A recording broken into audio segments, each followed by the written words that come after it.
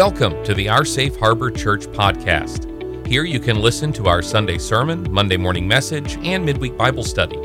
We hope you will consider subscribing, sharing, leaving a review, but please be sure to check out our website at www.oursafeharbor.com to learn more about us and find ways to get involved. Our Safe Harbor Church, we are with you wherever you are.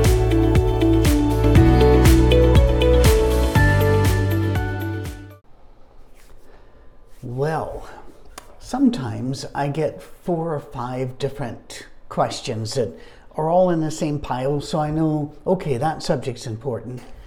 But other times, like today, I get one question, and it is interesting enough to me to where I say, you know something, I think I want to talk about this a bit. So it's Monday morning. We're going to keep this as light as we can. But a little bit of history that might interest you to look deeper into, or it might actually relieve you that you don't hold particular views. What are they? But not yet. First, if you look behind me, this is also a one-time thing, but I don't know how many other people wonder. I was recently on another Welcome Home tour, and if you don't know what those are, it means that whenever there are 3, 4, 5 or more people in an area that are watching one or more of our Safe Harbor videos together, or they're discussing them together, I do my level best to get out there and stay in a local hotel and have them come. I don't put anybody out. They can come to the hotel and we just meet and greet in the lobby or a meeting room there. So, all right, first time I was ever asked this, they said, now behind you, you've got 3 crosses on one side, but 4 on the other. Some of you are just now noticing that for the first time, like me. And he said, what's the significance of that? And I said, I'll go look. The significance of this is that I collect Celtic crosses, and sometimes some others are given to me, but these made in Ireland and in Scotland, those are the ones that I collect. And my wife is an interior designer. So she took the crosses that I had and she put them up back there. We don't have an even amount, but they're also not of even size. Therefore, she grouped them like a designer would do, taking up about the same amount of space. And if I move a little bit here, you can see that there's a hanging banner of a cross there with Celtic drawings and zoomorphisms on it. That was actually made by our friends at Skye Boutique on the Isle of Skye, which is our ancestral home. So that's it. Right, now let's get to this. What about relics? Are you aware that, although there may be exceptions, the rule is that every altar in a Roman Catholic Church must have a relic in it? Well, maybe you didn't know that. And in fact, they even put them in something called a reliquary. Now, what's a relic? A relic is a bit. It's a part of a bone. It's a bit of flesh. It is a part of cloth. It is something holy, venerated, and sacred because it either made up part of the body of a saint, or it touched a body of a saint, or it was somehow involved in a miracle. So, why are we talking about this? Well, because I actually do think there's a lesson here. This all got started with Saint Helena. Saint wasn't her first name at the time. She was just Helena, but she was mommy to Constantine. Yes, that Constantine, the Roman emperor who legalized the Christian religion. He did not, as many people say, make it the official religion of the empire. That was Theodosius later. But he allowed it to happen, and he also worked very hard in his life to make sure it was controlled, organized, predictable, and understood, which did horrific damage to Jesus' simple movement of faith, love, and serving each other. But there we are. So Helena was his mother. She was very, very devout. She was born sometime around 250 AD. She lived to about 330. But those last 4 years of her life in particular, she was on a mission.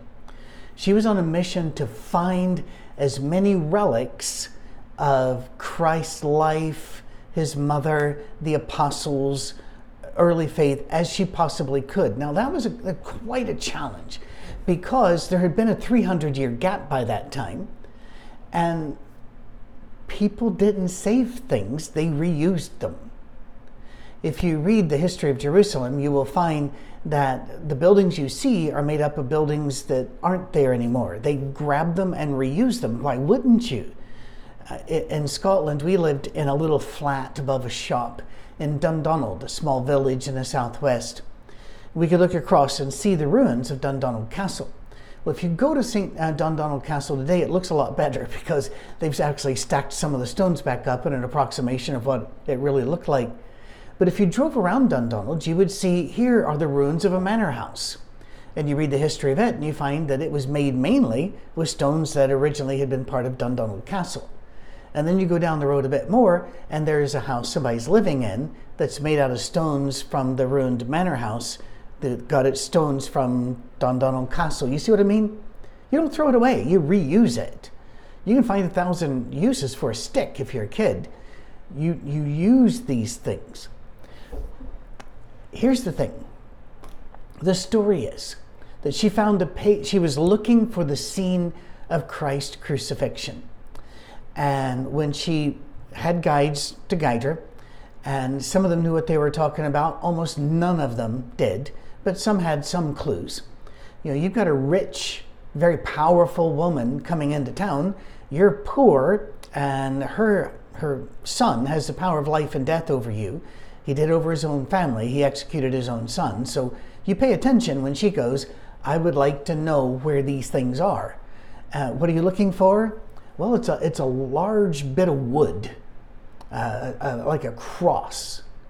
Okay, we can find one of those. No, I want it to be the true cross. And it's always capitalized, true cross. And it needs to be the cross that Jesus was crucified on.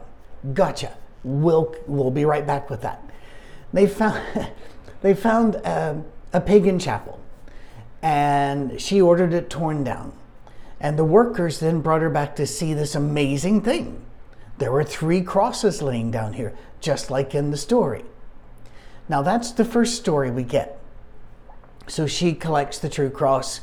Little bits of it are eventually sold off, given to pilgrims, taken to be part of other Catholic churches, put in their reliquary. And frankly, there are enough pieces of the true cross right now to build several large sailing vessels. Because how can you tell?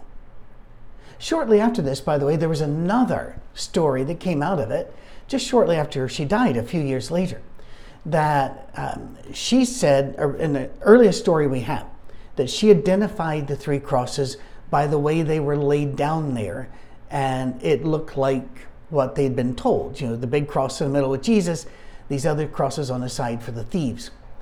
But within years, the story was, no, that's not how she identified it. She identified it because there was a marker on it, Jesus, King of the Jews. Well, you got to admit, that's a better story. So that gave some more panache to this, some more weight to it. And Relics very quickly became a huge business. And they still are. I was just going over some prices. Seriously, just going over some prices. You can buy a piece of flesh from Pope Pius X with papers, backing it up. It was his, because papers prove it, for $350, which is quite the bargain. There's a bone shard of St. Patrick, doesn't have papers. It's going for $495. And then there is a vertebra of Saint Redempta, a 6th century martyr. Now, there are papers and a paper wax seal on it and the like. If you want a vertebra from a woman that was killed in the 500s, in case it might bless you, heal your sicknesses or the like, I guess it's a relative bargain at $2,500. And yeah, there are markets of these. And if you go to the Middle East, you will be offered these things. But all through Europe, for almost 1,000 years, these things were sold and offered. And people would come out to see whenever the traveling priest would hold up this little bag, and in the bag was a feather from the bird that sang over Mary as she delivered Jesus. I'm not making this up. Anything and everything became a relic and it would do things for you. In fact, I've got one here. Let's see. There's a church that has, there it is. Renaissance Prince Albrecht of Brandenburg had such a stock of saintly remains that a tireless pilgrim making his way to them and praying over all of these and being touched by them could have accrued a remission from purgatory. Wouldn't have to go, because just touching these blessed them 39,245,120 years off their sentence in purgatory, which frankly is a lot of time if you believe in purgatory and you want to get out, and who doesn't? All of this, I mean, it goes on and on and on. There are there's a chaplain in Connecticut. I don't want to say his name because I'm not here to make fun of individuals. I just want you to understand how big a business this still is. But he's in Connecticut. He's been collecting, he's got about 100 holy curios and relics. A piece of the post Christ was whipped on, a chunk of Christ's crib. Did you know Christ had a crib? Well, now you do, and you too can own a piece of it. Wouldn't it be amazing if we had like My Pillow guy type commercials for relics? Would that not make your day? Well, until you'd seen it 500 times like you do the My Pillow. Anyway, you're going today. He has 10 pieces of the true cross. He has relics of saints that he brings out on the saints' feast days to bless the people. He says he wants to rescue all of these to keep them from falling into the wrong hands. Why do Catholics have a relic in their altar? Well, they have to, according to the council in 787. It was made canon law, is that right? Yeah, out of Nicaea, not the original Nicene Council, but at the Council of Nicaea in 787 ordered that a relic had to be at all altars. Very shortly, it was around the time of Constantine, the Lord's Supper, Eucharist, Communion, however you want to refer to that, was morphed by force out of what it originally was. For a couple hundred years, it was what Jesus instituted and the apostles celebrated, which was just a fellowship meal where you also remembered Christ together. So it's a fellowship meal and a celebration, and it was morphed into a funeral. And we're supposed to think of whips and nails. And one of my first who told you abouts a couple years back was about communion. So you can go back and look at that if you want. Lord's Supper, Eucharist, just keep Googling. By the way, some people have asked, they'll say, I can't find these, and they'll tell me where they're typing. If you're on a laptop or a desktop computer, it's easier, frankly. YouTube's app is not wonderful.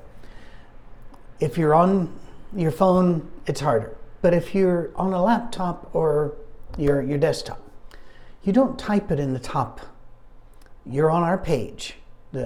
What you do is you just go down a little bit. There's another box and another magnifying box. What that means is search this page only. Put it in there, it'll come right up. Now, grabbing bits and pieces of body and cloth and wood from caskets or ashes from the fire, this is still very common in some cultures, mainly in the Middle East. Do you remember the funeral of Ayatollah Khomeini, the super far-right Muslim cleric who inspired people like Osama bin Laden later, who took over Iran and they took the hostages? Do you remember all of that? When he died, do you remember, and you can go back and find the video of this, as they're taking his coffin through the streets, people are trying to grab bits off of him, body bits, as well as pieces of cloth, so that they can hold it and venerate him forever. Still common. If you think, how bizarre, well, we still go to graveyards and look down at a plot, or we still have ashes in an urn somewhere.